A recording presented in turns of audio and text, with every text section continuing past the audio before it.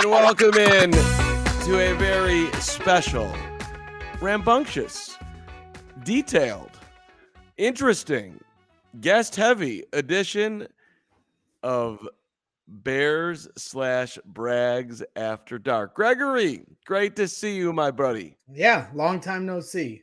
Here we are. Yes, we've got two big guests tonight as we're going to be heading around the old NFC North, heading up to Detroit with a friend of mine who's now a friend of yours, and Matt Derry. Matt Nagy is here, and we have a former Chicago Bear coming on the show tonight, Brags, which is you're doing. So I want you to introduce our guest that's coming. Yeah, we're efforting his camera here, and he'll be jumping back in here in a second. But excited to get Steve Edwards, if you have read the description on our show, a former offensive lineman, who I think is going to offer an interesting perspective on a few different levels.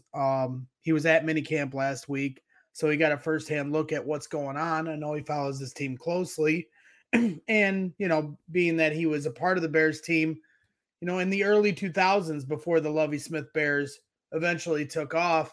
I think it'll be interesting to hear his perspective about being part of a team that's on the rise, where they go from the doldrums of being one of the worst teams in the NFL with Jonathan Quinn, and then you go from that to, playoff aspirations. And then, of course, the Bears ended up in the Super Bowl, from that little run there. So it'll be interesting to hear what he thinks. Yeah, and he went through a regime change, right? Or at least a coaching change with Dick Duran his first year, and then here comes the lovey-dovey coming to rock and roll and get the thing turned around. His first year with Lovey, they didn't win it. I think they won 5 games, and the next year they won in 11. So, and listen, the offensive line, he's played every position on except for center. We got guys moving on all over the place. So I think it makes there's a lot of things that he can touch on, and the Lions apparently are going to be perhaps on.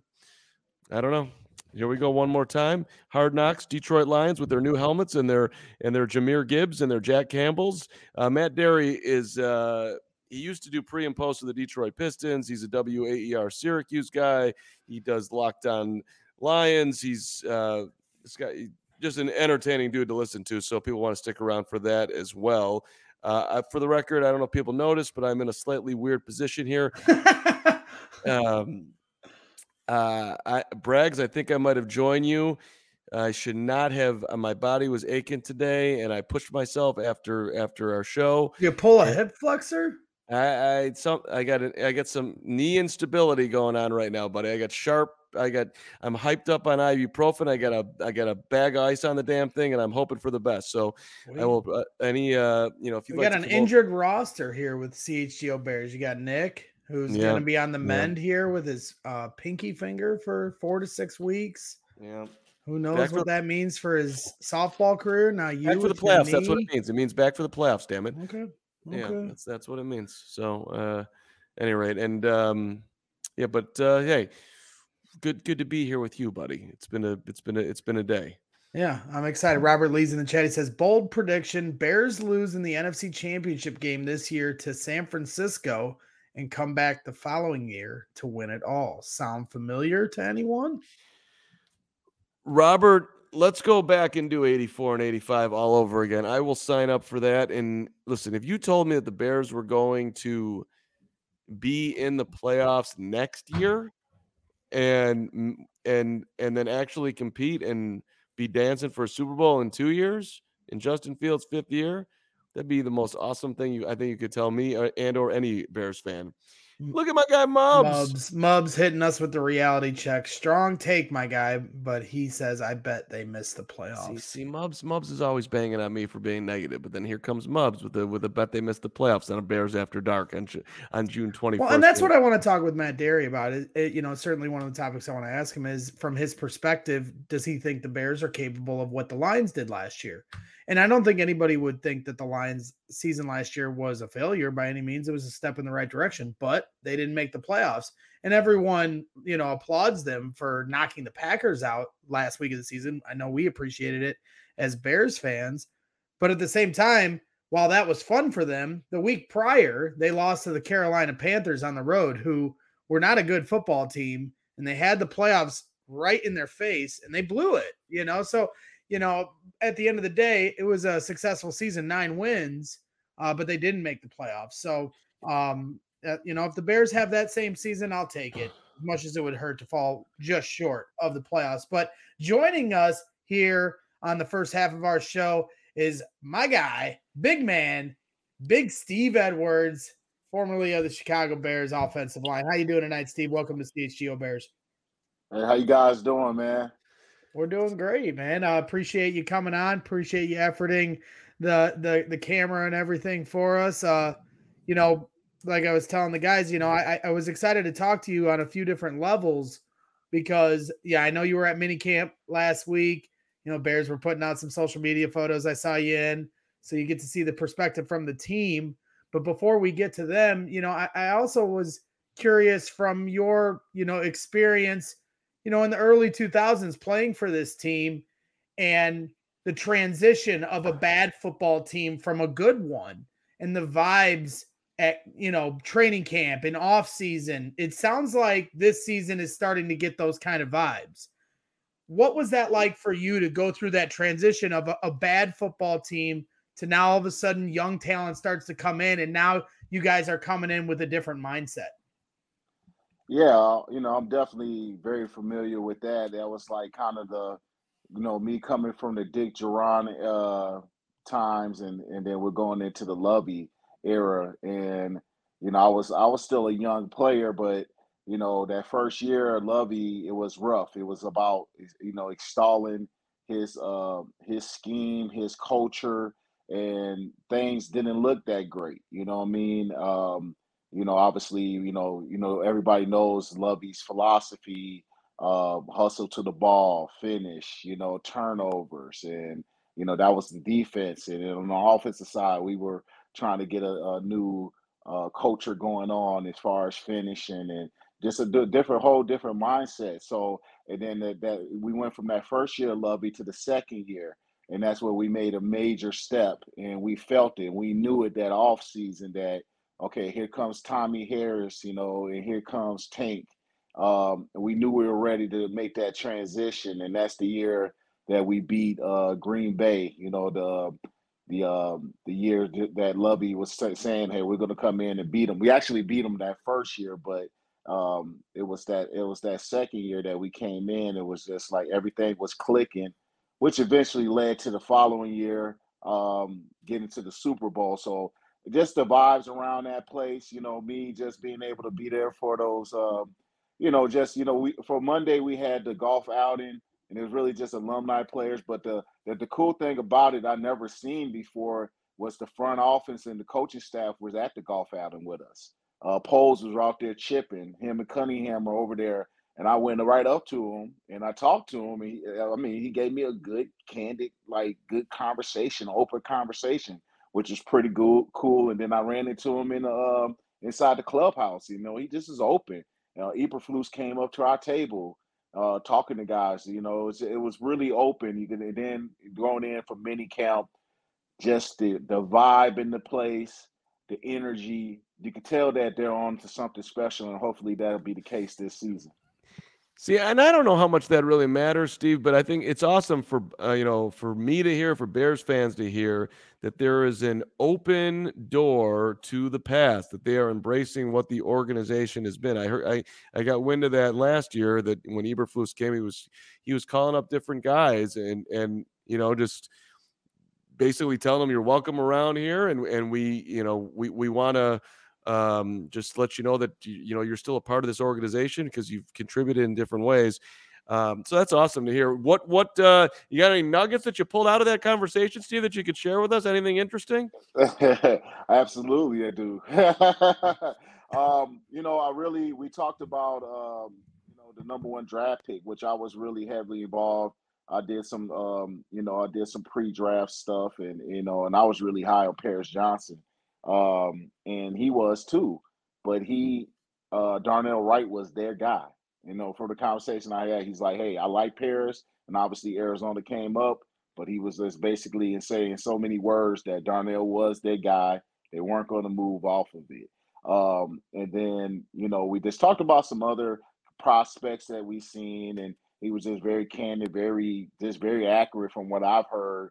But then in the clubhouse, that was out in the chipping. We was out there practicing. We got to Darnell, and he likes the way he's coming along, and he's going to be something special. Then when we got in the clubhouse, I grabbed him again. I said, I like the way this line. What do you feel about this line? And he really feels like they're coming along. He likes the unit that they have.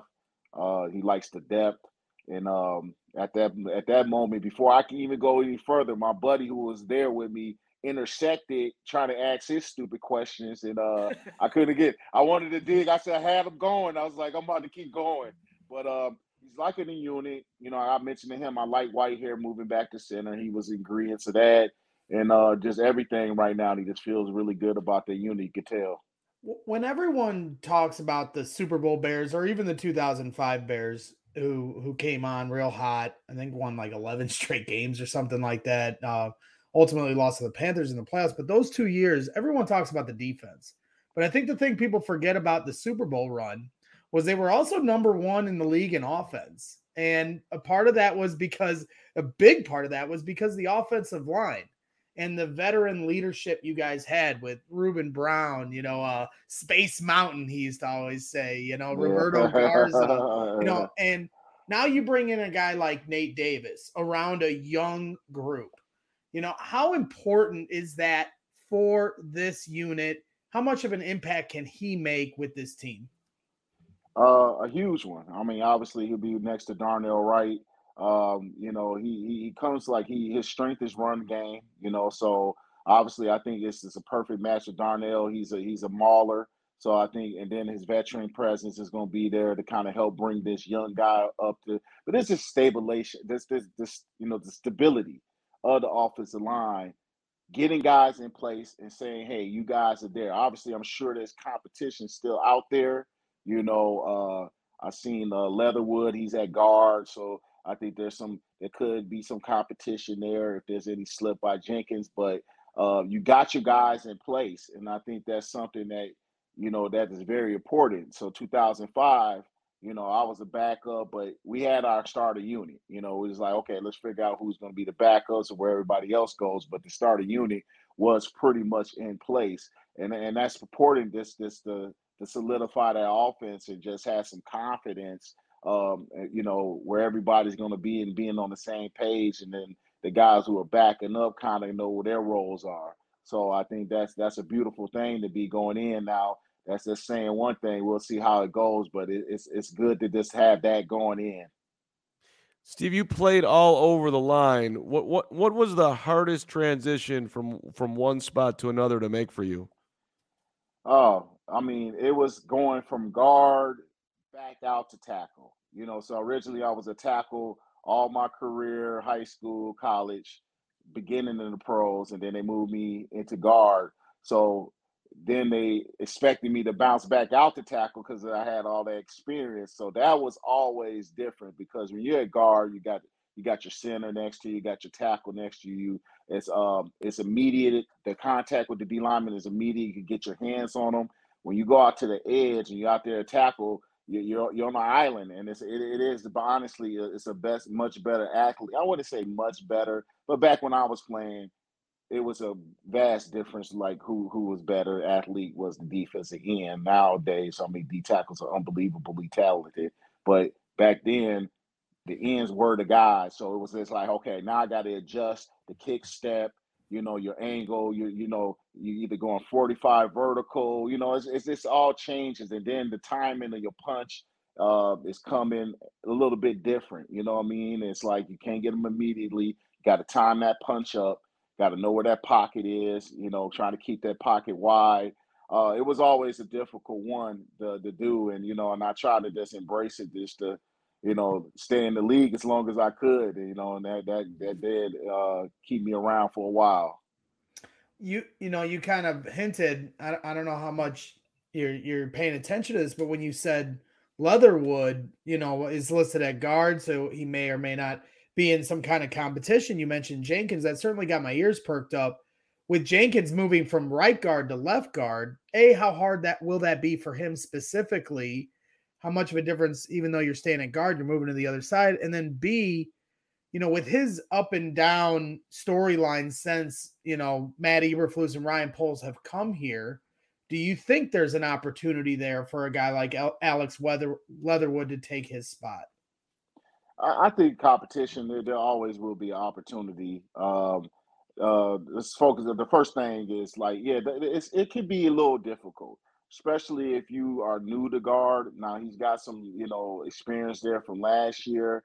Now bumping over the left, but the beauty about it, they got him there, and he could try to find his home, find his comfortability and his stance at that position. But it could be some difficulties. But um, I think his journey has been kind of weird. He never really got the opportunity to really see him at tackle. He never, injuries and things like that.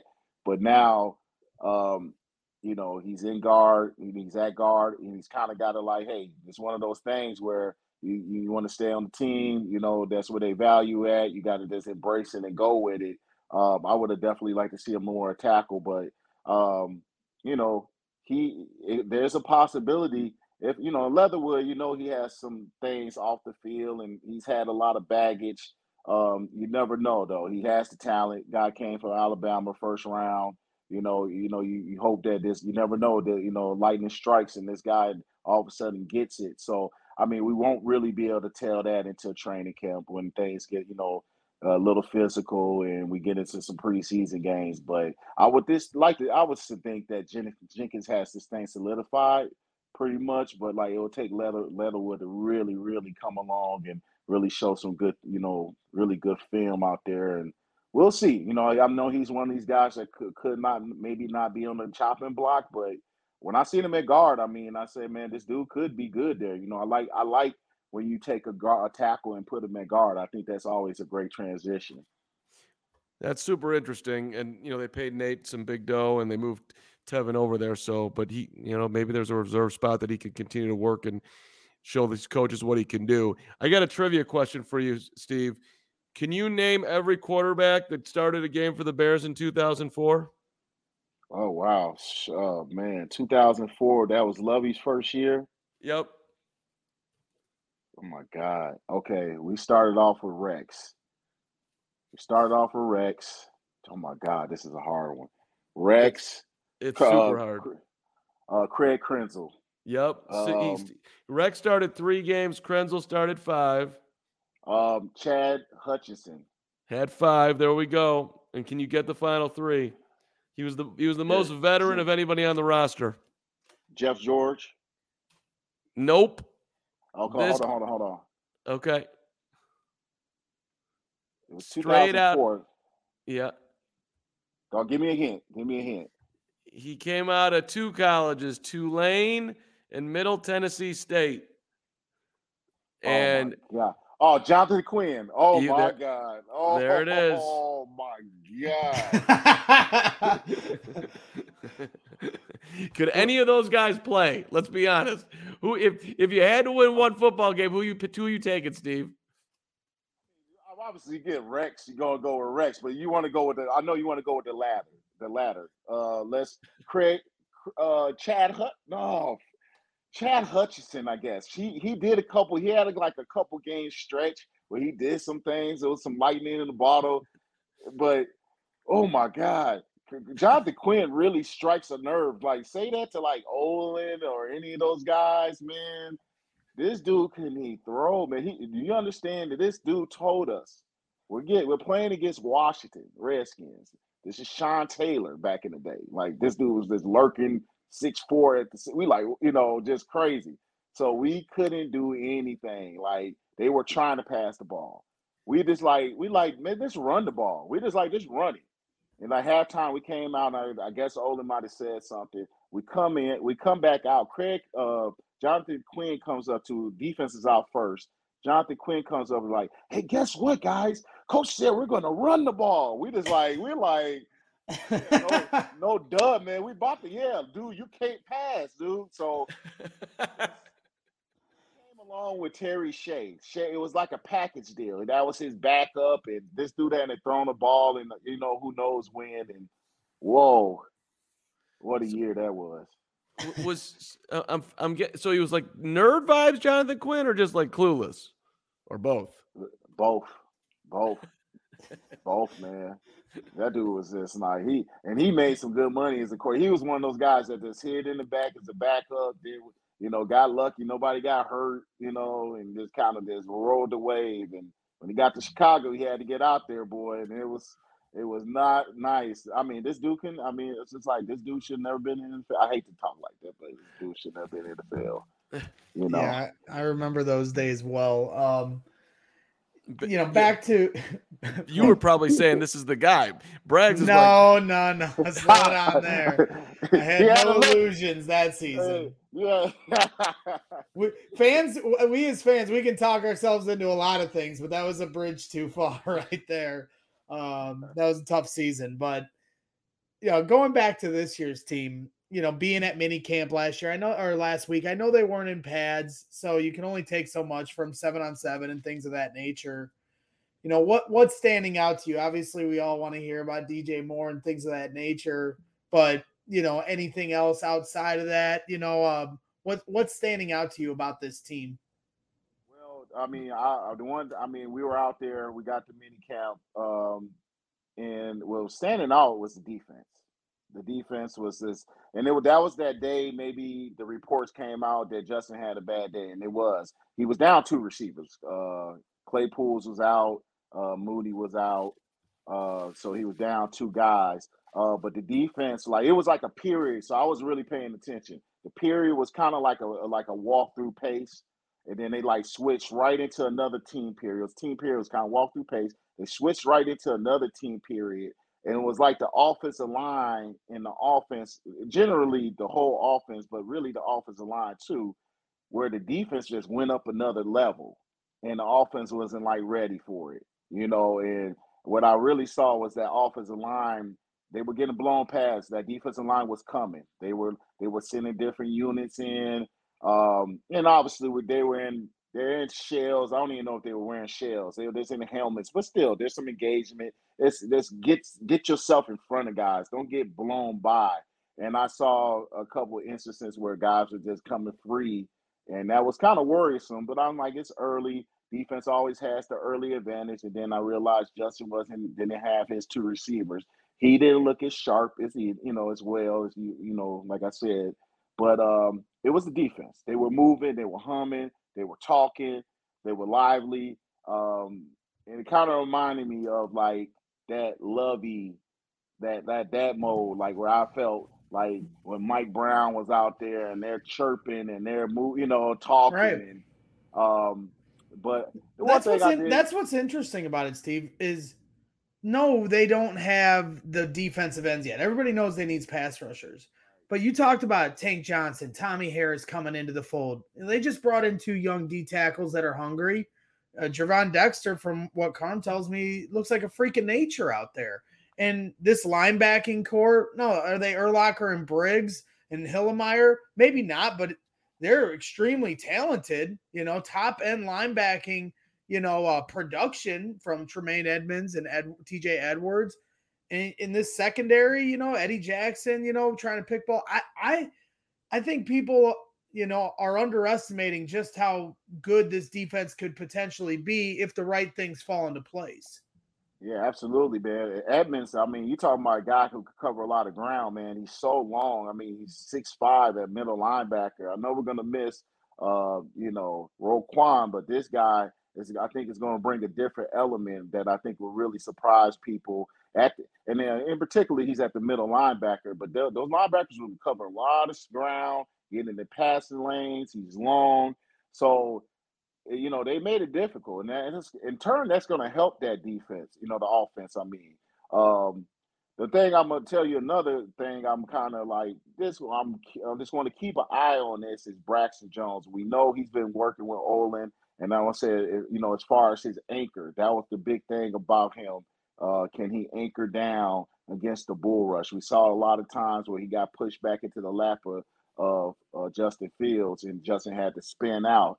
Now he's an athletic dude and he tosses. He was very good. I mean, But it's that bull rushing. You got to be able to sit down on the bull. You're going against grown men out there. But Olin is one of these guys that understands the anchor and hand placement and hand striking. And I come from that same principle of teaching and understanding that. So when he got with Olin, I'm like, cool.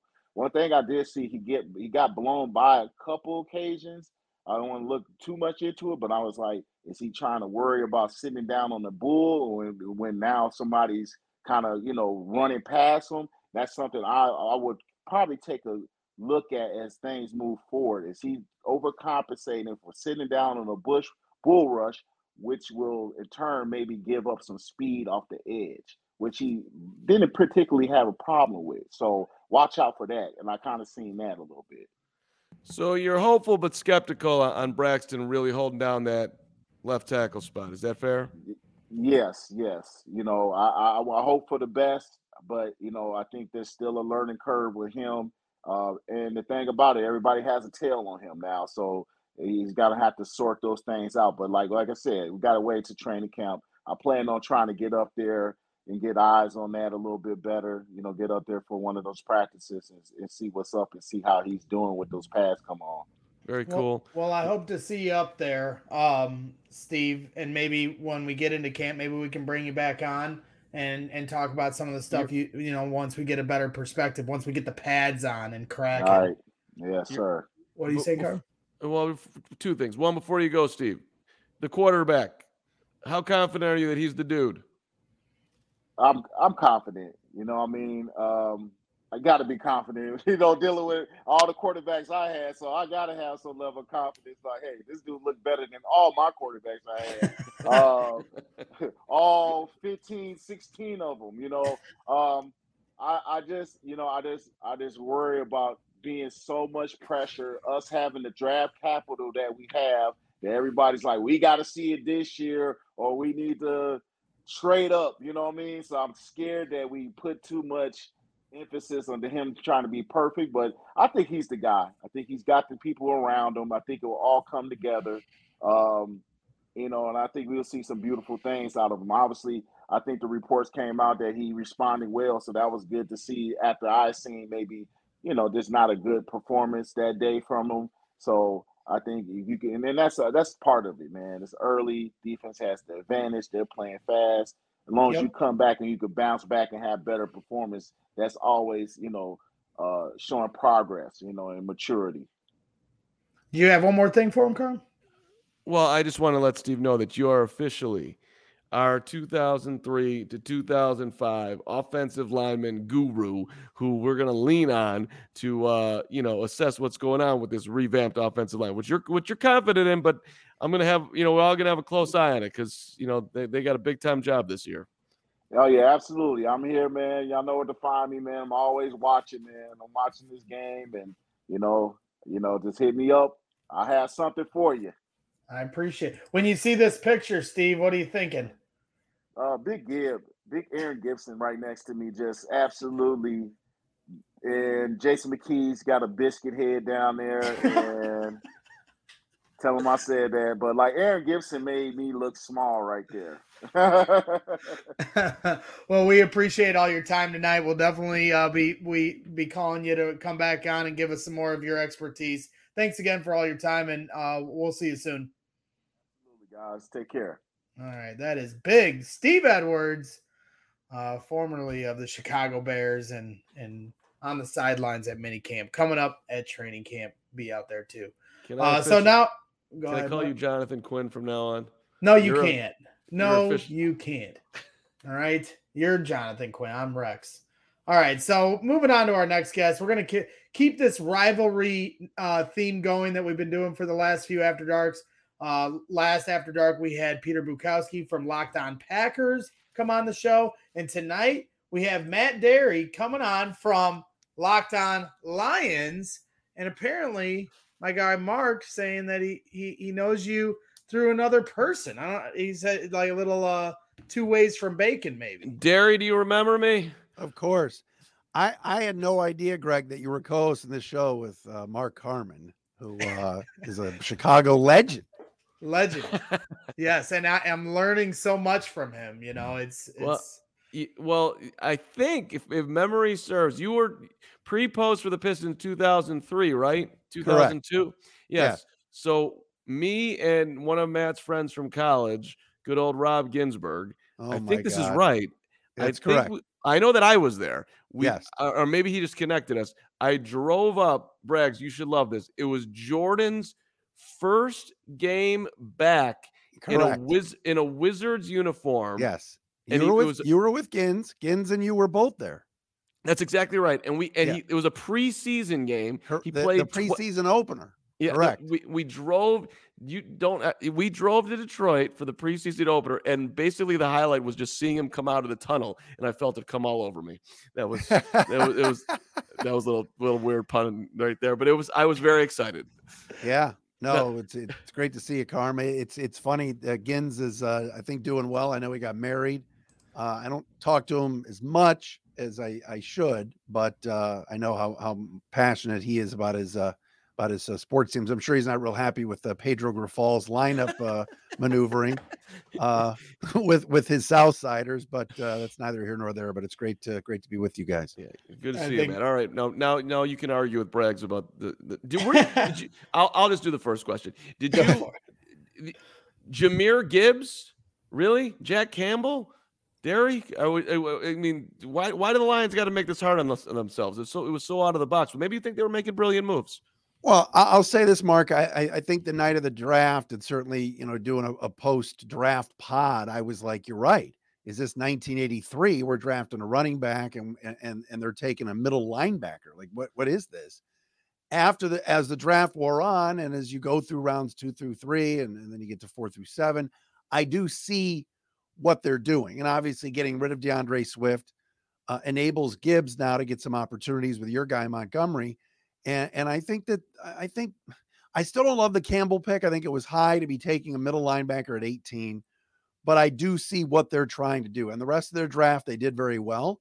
And let's be honest, fellas. And I know you guys are Bears guys, and you have Hall of Fields at quarterback. I heard Big Steve calling him Justin. And I know certain people, friends of mine in Chicago that I won't name, Dave Kaplan, have anointed the Hall of Fields getting his gold jacket this year. But sorry, this is going to be the Lions division to lose. I don't see anybody else. I'm not some slappy here that's telling you they're going to win 13 games, but this division is pretty weak, and I think Detroit's on its way. Yeah, they finished on a strong note last year, knocking the Packers out, ending Rodgers' tenure in the NFC with an interception and say la vie to the playoffs for him. So I know a lot of Bears fans appreciated that. When you talk about the Lions, before I eventually want to move to your perspective from the Bears, but sticking with the Lions, I guess the biggest controversy of the offseason has been the gambling and players and coaches getting suspended.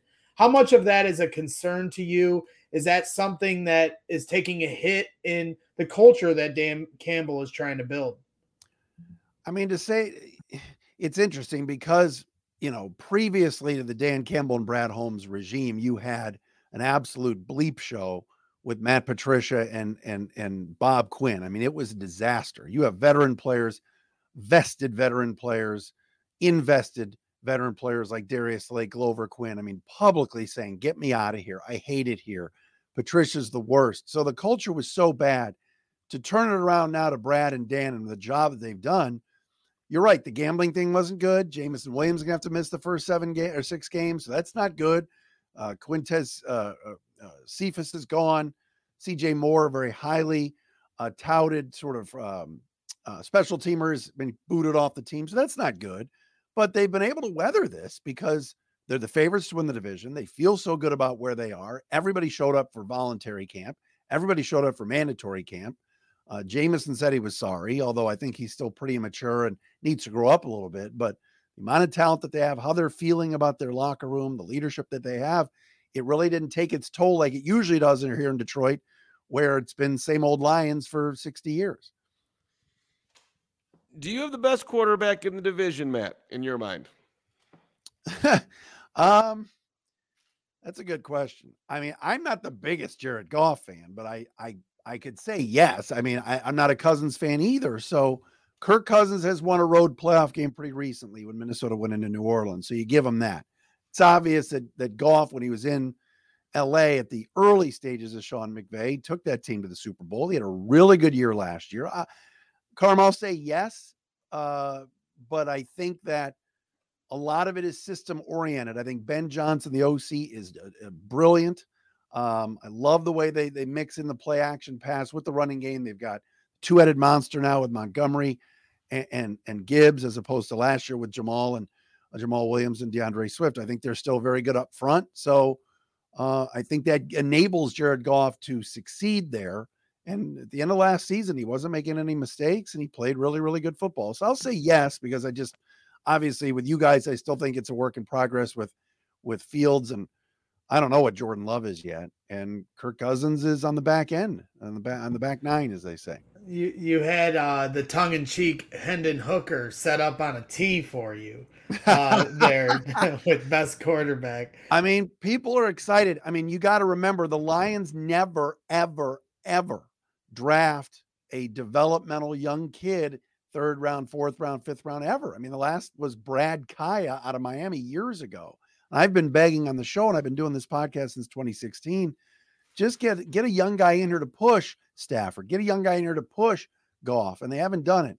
Hendon Hooker is interesting because he was really good last year, was on his way to New York City for the Heisman ceremony before he got hurt. But now at 25 years old off a torn ACL, I think he's going to hold a clipboard all year. I don't think you're going to see him no matter what.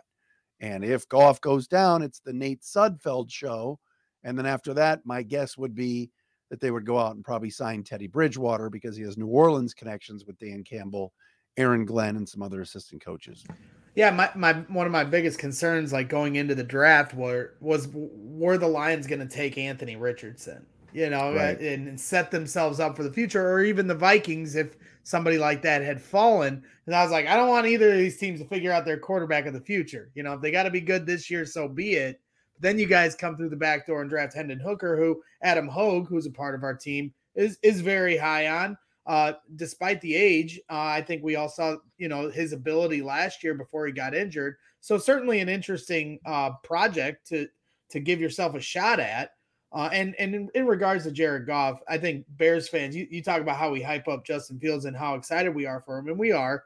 If he put up the kind of numbers Jared Goff did last year, we would be throwing a ticker tape parade on Lakeshore Drive.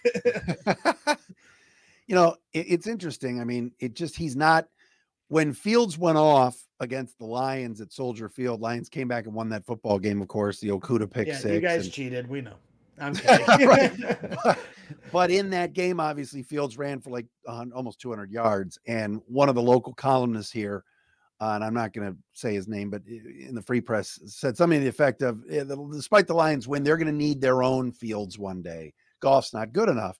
And I think Jared took that to heart. I think they showed it to him, and he played really well. He doesn't have the sex appeal of Fields in terms of the two-way ability, the ability to scramble and do all that. But behind this offensive line, which is really, really good, and having a guy like Amon-Ra St. Brown and now Sam Laporta at tight end, I think is going to be excellent.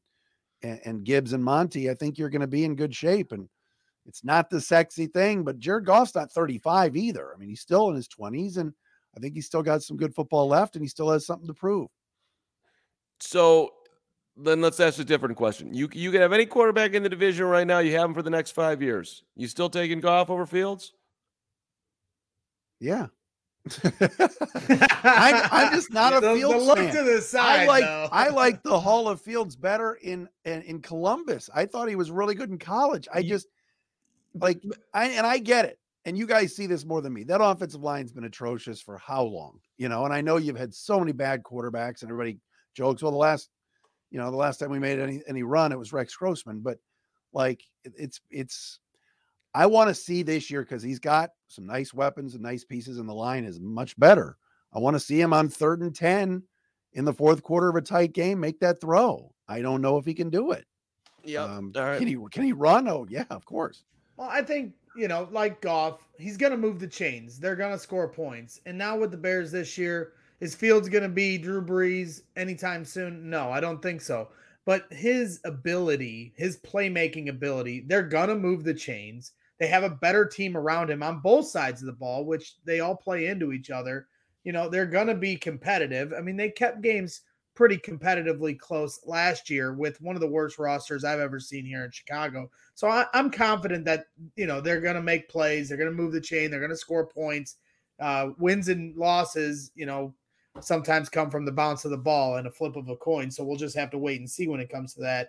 When you talk about you feeling like the Lions are the favorite, how much was it a disappointment? Like, I know everyone finished the season, but from your perspective, I'm curious because everyone was so, satisfied. It felt like from the outside how the Lions finished the season knocking the Packers out. But I referenced earlier, they lost to the Panthers. I think it was the second to last week of the season. And that was the game that was going to get them in the playoffs. It's like they had to win that game. So when the season was over, as close as you guys were, was it, okay, this is great? Or was it disappointment because of how close you guys were to making the playoffs? I mean, it was a little crazy around here. You guys have to remember something. And I know you guys have had some rough patches too in Chicago pretty recently. The Lions run this town no matter if they go 0-16, which they have recently, or 9-8. The Pistons are bad. The Tigers are laughably bad. And the Red Wings have not been good in years. So people are starving for something. So to watch the reaction of, all right, the Rams blew it against the Seahawks. So Seattle's going to get in, even if we beat the Packers tonight in week 17 in that game. And then the Lions win. All right. And it was like a party. It's like, well, wait a minute. They didn't win anything. They finished, yes, with a winning record, which is cute. But like when Jim Caldwell made it to the playoffs, people wanted him fired. Campbell takes a team 9-8. They don't make the playoffs. As you referenced, Greg, they gag in Carolina weeks earlier, get just housed by the Panthers and pushed around. But it was like, throw a damn parade down Woodward. It was crazy here. People were so happy about a game that really turned out to be, yes, they knocked Rodgers out. Yes, they knocked the Packers out, but really it didn't have much meaning other than fans just are so excited now that was a different feeling than maybe a few years ago when they actually made the playoffs. Right. You're headed in the right direction. You beat Green Bay, which has tormented everybody for, I don't know, 3 decades, let's call it. Right. Is Dan Campbell the guy, Matt? I think so. He's definitely a culture builder. He's got veteran free agents that would have left in previous regimes, staying on board for less money. Charles Harris, Romeo Quara, Halapoulivanti Vaitai, all these guys took a pay cut to stay, which is crazy. So he's got them all bought in. The question is, and you bring up a good one, Mark, you're right, tight game. Remember week 4 last year in Minnesota, he's got a injured kicker, Austin Seibert, kicking 50-plus yarders, bad move, gave the Vikings a short field. Cousins comes down and rallies them to a win. And Campbell after the game said, I blew it.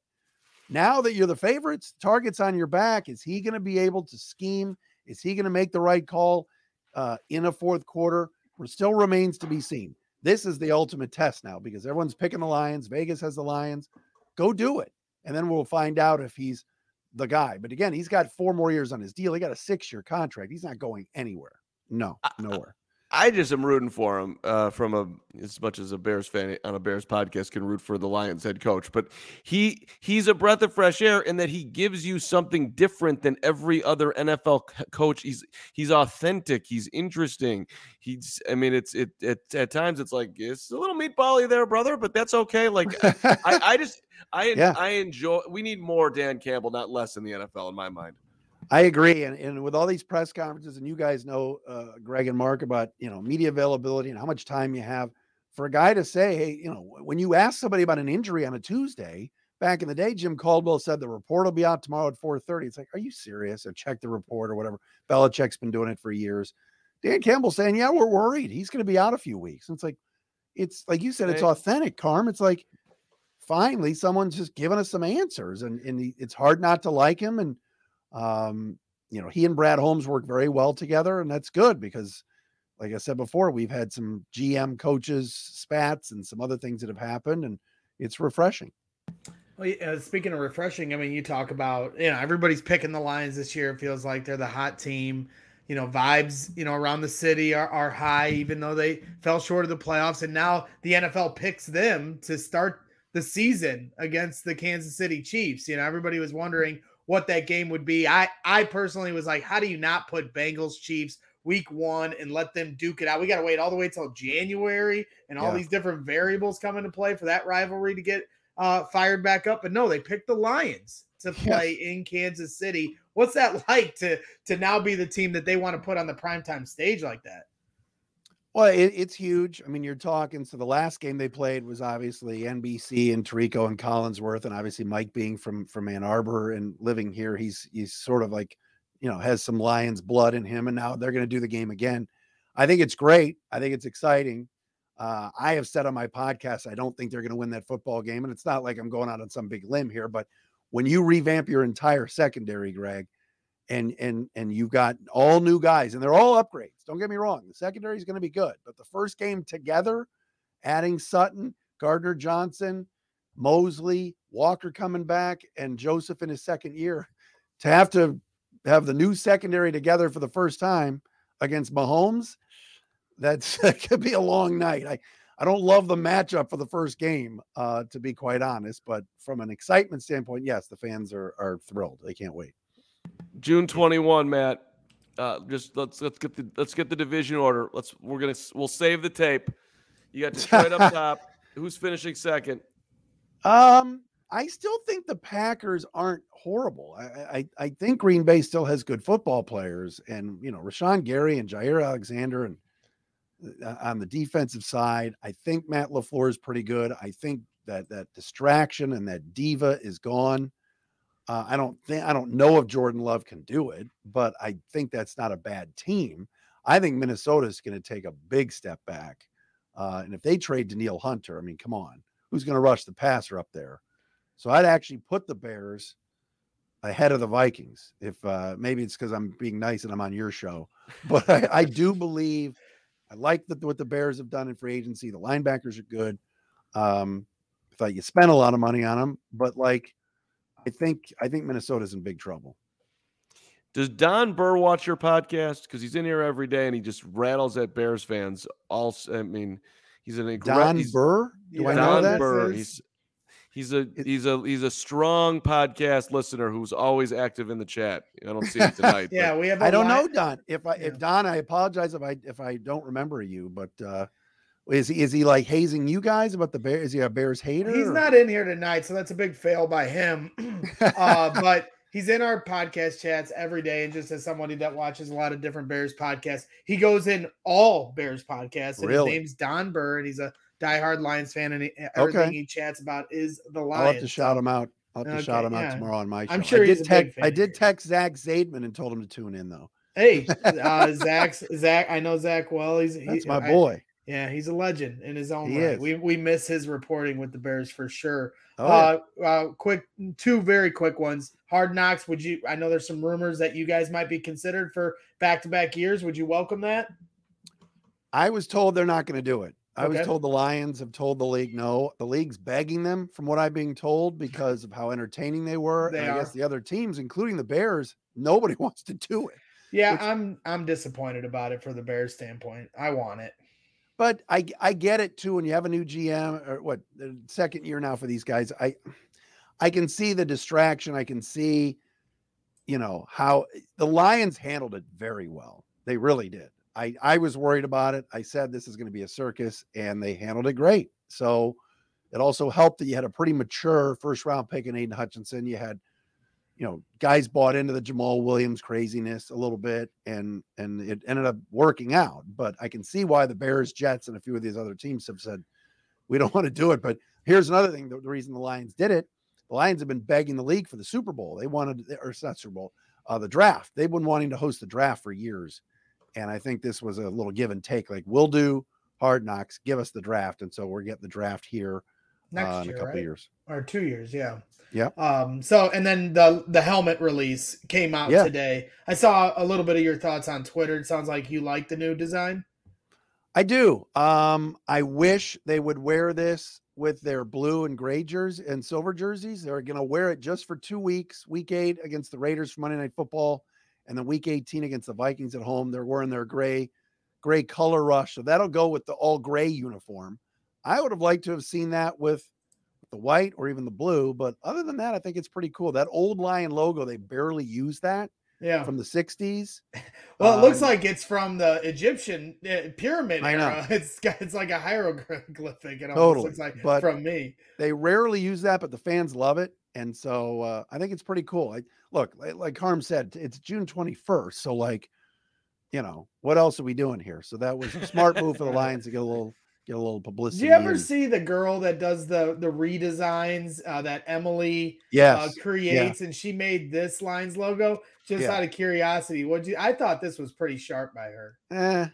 I didn't love it. I thought it was all right. It got a lot of play, that's for sure. And they, players were wearing t-shirts too. So all right, Matt. Well, I appreciate you coming on tonight. Certainly was efforting. Everybody was kind of highly recommending you. I didn't know you knew Carm, so that's pretty cool. Appreciate you coming on at the late hour. We appreciate you. Maybe we can cross paths another time down the road. Would love it, guys. Thank you so much. Matt Derry, good to see you, brother. Hi, Mark. Thanks, bud. See you, brother. That is Matt Derry from Locked On Lions. Make sure to follow him on Twitter from perspective from the other side of enemy lines. We appreciate him coming on tonight, and Steve Edwards for that matter. So nice little after dark. And now Don Burr's popping in to attack Derry that he's a Browns fan. Settle down, Donnie Burr. Oh, so he did show up. 2.0. Is there a 1.0 I'm not aware of? Like, what's going on here, Don? I'm not. Has he not always been 2.0? I guess. I guess I thought he was always 2.0. Yeah. Robert Friel goes, I think Don Burr heard his name. You summoned the demon, Braggs. Yeah, we spoke his name into existence, and here he is. So there it is. Good show, Braggsy. Had a lot of fun. Derry, you still got your cram shirt on? Are you still rocking it? You took it off. I get you a nice gift. Look at us all smiling. The cram shirt. I was very proud of this. You looked like you didn't know how to feel. You were like happy. No, because I don't want to be called cram. I know that. Well, maybe today we'll retire it, but I felt like it would be fun. I was driving actually later in the afternoon. By the way, it's nice to have the Sanborn jersey just hanging out there. And I did think to myself, I did not properly thank you, Greg, for making the effort to put my face on a T-shirt, pay money out of your own pocket to bring in 4 of them. You did not have to do that, and I do appreciate it. So I'm not looking for a thank you. Obviously, I like to have fun with you, and so it was a funny idea. I know you're not looking for it. I know you're not looking for it, you jerk. Yeah. I'm just giving you a thank you because you're a sweetheart. You're welcome. You're welcome. I enjoy doing these shows. It's the slow time of the year. I know everybody wants to dive deep into Bears talk. We got all season here coming up with training camp. We got 5 weeks to kind of spin the wheel, have a little fun, come up with some different ideas. Obviously, here on After Dark, the next one up is July 5th. I'm looking into, a Minnesota Vikings podcaster here and there, maybe another Locked On guy. They've been really good to us, so stay on the lookout for that.